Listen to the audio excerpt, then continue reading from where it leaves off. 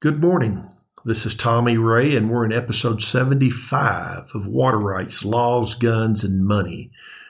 Today is May 30, 2023, and we're going to look at something absolutely crazy and what attorneys will argue over. The issue is water contained in cow's milk. So who does that water belong to? What? Are we really going to talk about this? Yep. And later, we may talk about the water in cow urine. We'll have to wait until some attorney decides to bring that issue up. But some attorney, probably looking for hours that he could bill his client, did raise the issue of when you process milk and dewater the milk, who owns the water?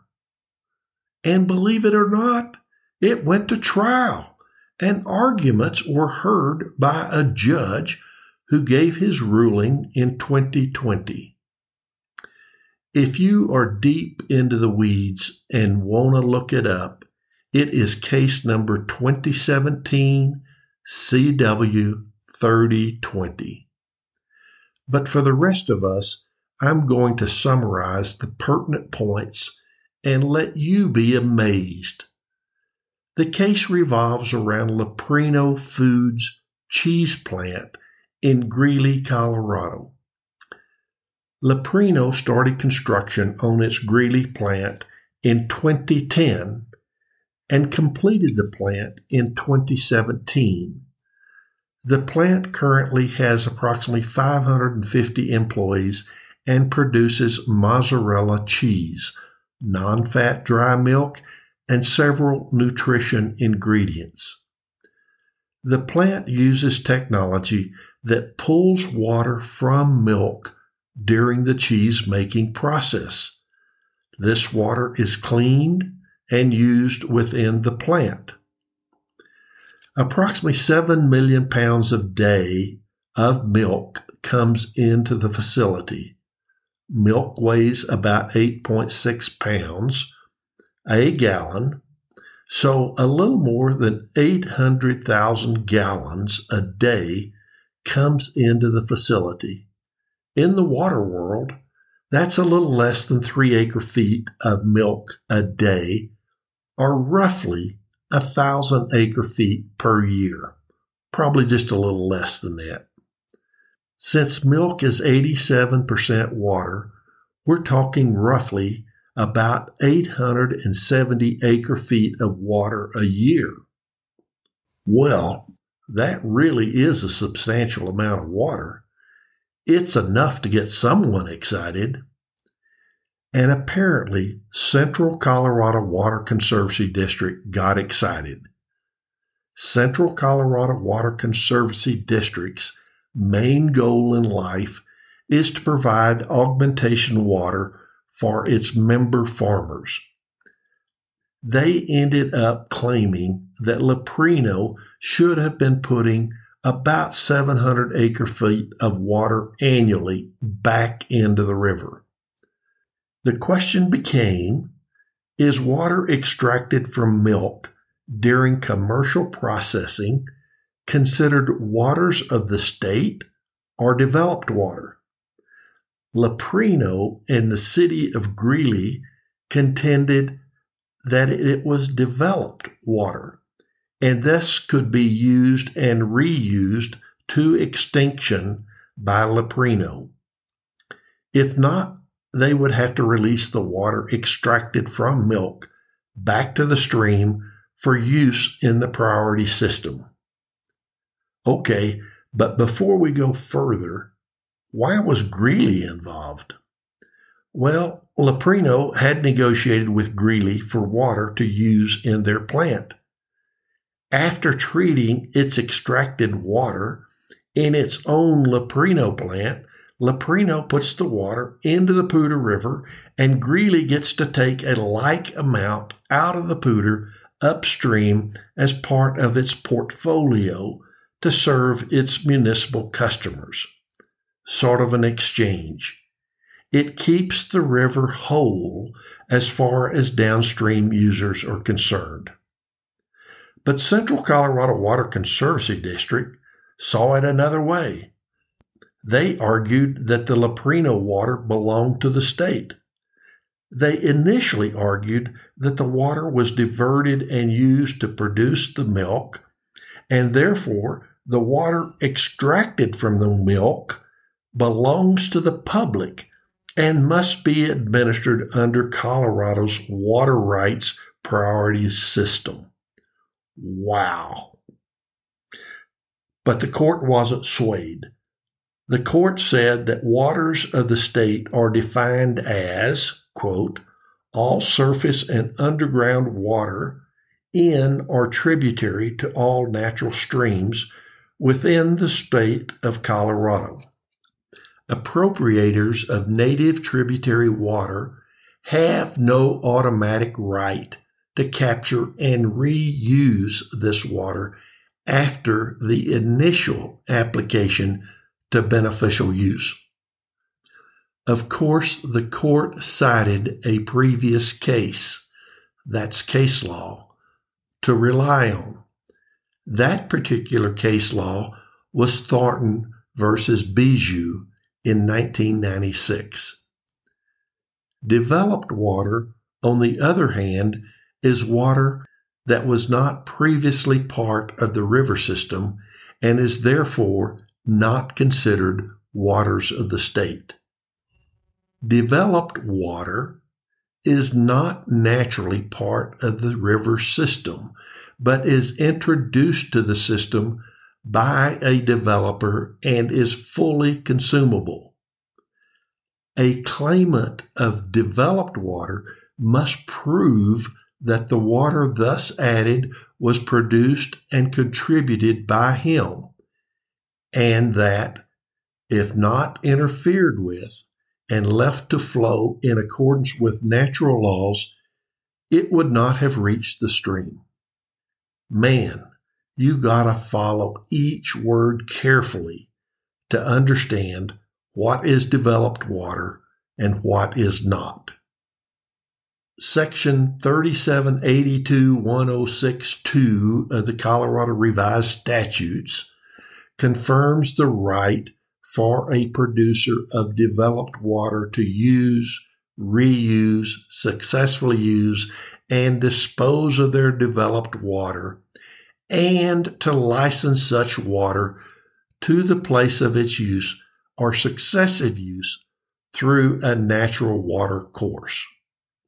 Central Colorado Water Conservancy District asserts that this case is similar to the recent Colorado Supreme Court decision in Coors Brewing Company versus the City of Golden in 2018, in which the court ruled that water remaining after the first use of an augmented water source within the brewery is not developed or foreign water. The court held that Coors had no implied right to reuse and make successive use of diverted water, but rather Coors was entitled to a single use of the water, and the amount of water not consumed during Coors' initial use must be returned to the stream system.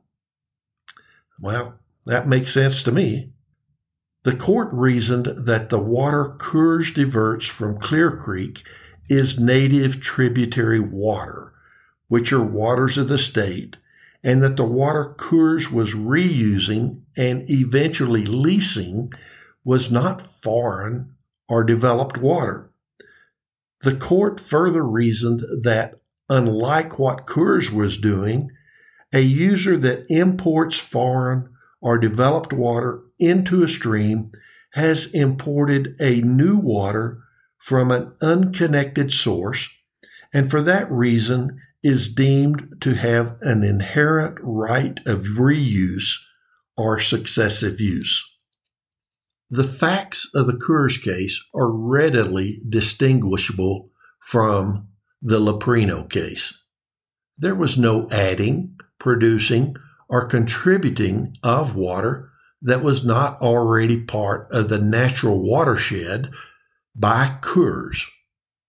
In addition, without the physical interference by Coors through diversion, those waters were and would continue to be part of the natural stream system. The water involved in this case was connected to the natural waters of the state. In Coors, the water user diverted waters of the state, placed a portion of the water diverted to beneficial use and consumptive use under its decrees, and there was an amount of non-consumed water remaining that formed the basis of their claims for successive use of or reuse. Here, Leprino did not divert water from the stream, but instead purchased milk. The water diversions were made by the dairy farmers, and the water was fully consumed during the farmer's decreed beneficial use, livestock watering, at least in the amount of water converted by the cows to milk. That amount of water was permanently removed from the stream system, and it would not return to the stream but for the actions of Leprino. In addition, the liquid at issue in the Coors case maintained its inherent character as water throughout the diversion, the decreed use, and the return flow obligation, whereas in the Leprino case, water and food are consumed by dairy cows and physiologically transformed into an entirely different liquid, milk, through lactogenesis. Man, that's a new word for me, lactogenesis. I guess that means making milk. Milk, of course, cannot be added or contributed to the stream system in its existing state, nor can milk be used as a substitute for water for the myriad of decreed uses of water in the South Platte watershed. Leprino took affirmative steps to remove the milk solids from the liquid, thereby producing water as a byproduct of its dairy processing. That water simply would not exist separate and apart from the milk Leprino purchases without Leprino's actions. Leprino is free to use the milk it purchases as it chooses. Leprino could theoretically transport its raw milk to a processing plant in another state, extract the water, and then use the water at its plant in another state.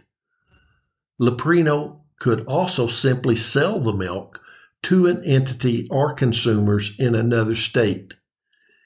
In each of those scenarios, water users in Colorado would have no cause of action or claim of injury to their water rights against Leprino because the water has already been removed from the stream system and fully consumed by the dairy farmer's operations, and not Leprino's actions related to its milk. Well, at least they're using some common sense logic here. And finally, Central Colorado Water Conservancy District took issue with Leprino delivering the water byproduct produced during dairy processing into a natural stream for downstream successive uses. The statutes authorize Leprino, as the developer of this water, to make successive uses of this developed water, and further provides that this right is personal to Leprino and any of Leprino's successors, lessees, contractors, or assignees. The statute further permits the developed water to be transported in a natural watercourse to the location of the successive use. To claim credit for successive uses, Leprino must maintain dominion over the water and distinguish the volume of developed water placed into the watercourse from the natural water in the stream through proper accounting practices. The court made a common sense decision. Of course, it was based on case law, but the end result was common sense. The extracted water from Leprino's processing of dairy products is developed water that is not part of a natural stream system, and that amount of water would never return to the stream system without Leprino's actions. This water is not subject to laws governing the appropriation of water and may be used, reused, disposed of to extinction by Leprino, including through licensing to Greeley or others.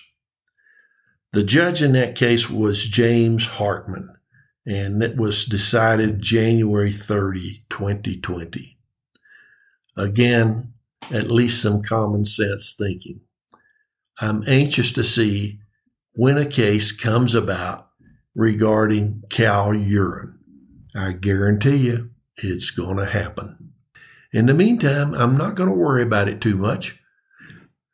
It's a nice summer day here in Denver, and I'm going to go up to my favorite mountain stream and relax. I hope you can join me someday. If you want to reach me with comments, you can always reach me at tommy@knowater.com, KNOW-water.com. Again, I'm going to my mountain stream, so I will see you next time. Thanks for listening.